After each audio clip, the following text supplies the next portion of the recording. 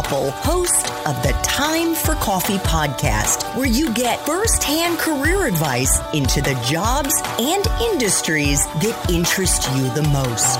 And before we start today's show, I have a quick favor to ask you. If you haven't already, I'd be incredibly grateful if you give us a rating and a review on iTunes. And if you're like me, you need to do it now because you'll forget later and because it's the best way to help others who may be in search of career advice to find this free resource. So press pause if you haven't done it and do it right now.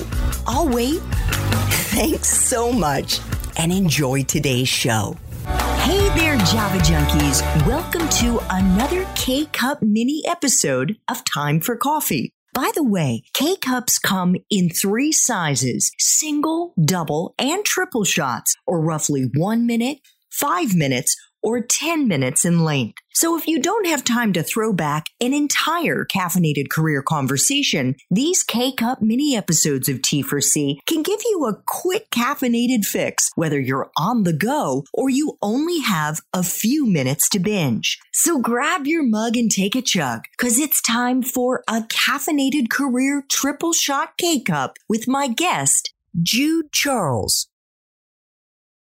I'd like to ask you about another client you work with. I spent quite a bit of time yesterday watching some of the magnificent videos that you've produced for clients, Jude. And this one, many of them are featured on your website, included one 18-minute video that you directed for Stefan Paul Georgi. And he is a super, super successful copywriter who I believe makes millions now teaching thousands of people how to become dynamic copywriters. Could you take us inside what was involved in directing, in producing, and in editing that video, and why Stefan wanted a video in the first place?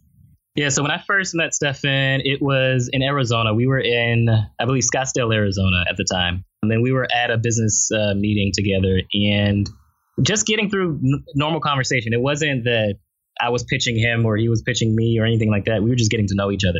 And he was in a place where he wanted to be able to take the work that he had done over the years, over 8 years, and to be able to teach it to other people. He wanted other people to know that he existed, one, but specifically he wanted to be able to teach them. He wanted them to understand how to have the right mindset in doing the work that he's doing, how to find the right copy job. So why do copywriting in a very specific way that he does it? And I mentioned to him, well, we could do that, but I also look for who you are as a person. You told me you have a 2-year-old daughter. Well, who are you as a dad? Who are you as a husband? Why does that matter to you in life? Because he's very much in love with his daughter. The thing that I love about Stefan is, and many people will tell you this, the first time that you meet him, he doesn't tell you how successful he is. He tells you he's a husband and a father. And he tells you about his 2-year-old daughter. And he tells you about all the things he's learning as a father to raise his 2-year-old daughter. And so what went into that is once he figured out, okay, you're different. You don't produce documentaries the way other people may produce documentaries. He was very interested in doing a documentary series together. And so that's what we're doing, which is it's called No Limit. And it's all about his story of not realizing that there were limits in life. Again, he went from a $40,000 before he started copywriting. He was a salesman earning $40,000 a year. And now he earns millions of dollars a year through copywriting and other businesses that he does as well. And to do it, our first time filming was in Las Vegas. It was in February, literally right before the pandemic started. Literally the month before the pandemic started, we started filming. And I just was a fly on the wall. I was a shadow. I wanted to see, what does life look like? And so the way that I direct is I kind of get an idea, okay, here's the things that you have on your schedule. Here's the things that you're going to do. And I say, okay, can I be in this meeting? Can I be at your house at this time? Can I see all these things that's happening? Because I just want to be a fly on the wall so that other people can see what your world is like. I'm not making anything up. I'm not telling you, hey, stand here because this will look better. Instead, I'm just like, okay, that it seems like it's going to be important. I'd like to capture that. And so we did that for 6 months, and we're still doing it now, even throughout this recording. And yeah, and you get to see, so when you watch that video, you get to see this moment. It's literally, I think we're 3 days into the pandemic, and he's spending time with his daughter and his wife in San Diego. He lives in Las Vegas, but he was in San Diego at the time. And he's playing the guitar. And as he's playing the guitar, what's very funny that I didn't know at the time, but his daughter hates it when he plays the guitar, hates it when he sings, and hates it when he plays the guitar. And so I'm literally just filming him play the guitar because I think it looks interesting. And here's this guy, he's just, sitting on the edge of a couch playing a guitar. And then out of nowhere, his daughter starts screaming and yelling about him playing the guitar. What's fascinating about that moment and why I start the story there is because it doesn't show him writing words or typing on a computer. It shows who he is as a human being. It takes you completely off guard because this is not what you're expecting, especially if you're perusing through and it's like Stephen Georgi, copywriter, road to 700 million. Like, okay, what is that? What is this?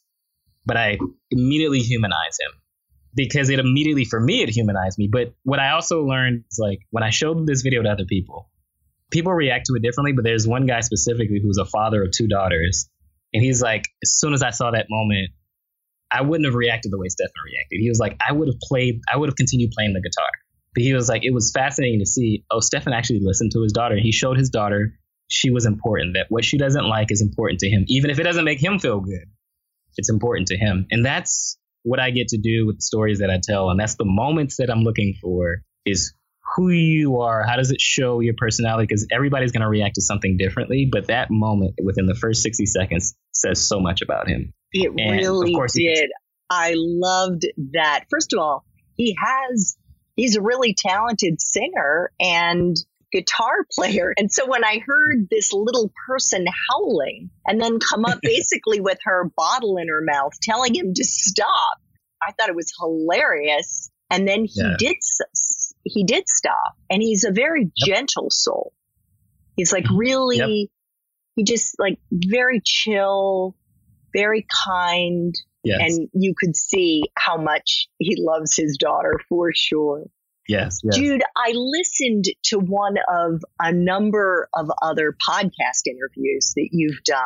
Yes. And in these interviews, you demonstrated with various hosts of the show how you dig deep to find those compelling nuggets, those really compelling stories that no one else knows, and then how you leverage them for higher impact. And as I listened to you describe this process, it actually reminded me of what I used to do as a journalist. Yeah. Because before I would set out to do a story, and during the course of reporting that story, I would be doing research. Yeah. How do you find these compelling stories about your clients that really make your videos and your documentaries stand out and shine? Growing up, I was the last of 10 children. And because of that, I valued spending time with my parents. And my dad specifically, he loved watching crime TV shows. So if you think of NYPD Blue, I think it was called, and Nash Bridges and different shows like that. These were the detective shows, Law and Order, right? That still runs to this day. What I loved about watching those shows with my dad was that it showed me how to tell stories because these were detectives and people who were digging for the truth. And they would go to different sources. And although they know the crime happened, they wanted to backtrack and figure out, well, how did this crime happen? And so it taught me a lot about how to search for clues and search for interesting things that just surprises me, right? That I do the same, I go through the same process in what I call road mapping. So road mapping, I spend 8 hours with my client one day and I just have them talk. And I ask literally hundreds of questions about their life. I want to know from the time that they're born to where they are today, how did you get here? And I'm just looking for stories along the way, right? And so with Stephen, because we've talked about him, Stephen talks about how he met his wife in Vegas and she was a copywriter. He knew nothing about copywriting at the time. His father had just passed away. And for him, he was just going to Vegas to go play a game of poker and just get his mind off of it. And he found a new career, right? That moment is a story that I tell throughout his documentary. And so, but he told me that in Roadmap. When we sat together for 8 hours, he told me that story. He told me the entire story of his dad passing away, how it affected him. but also how it led to this trip to Vegas, where he didn't have any money. He just had Southwest was doing a trip for they were doing a sale for a trip to Vegas, and that's what led him there. You know, I tell stories like Keisha Dior. Keisha Dior is a makeup mogul who started her cosmetic business, and within the first year of starting her cosmetic business, made $1 million.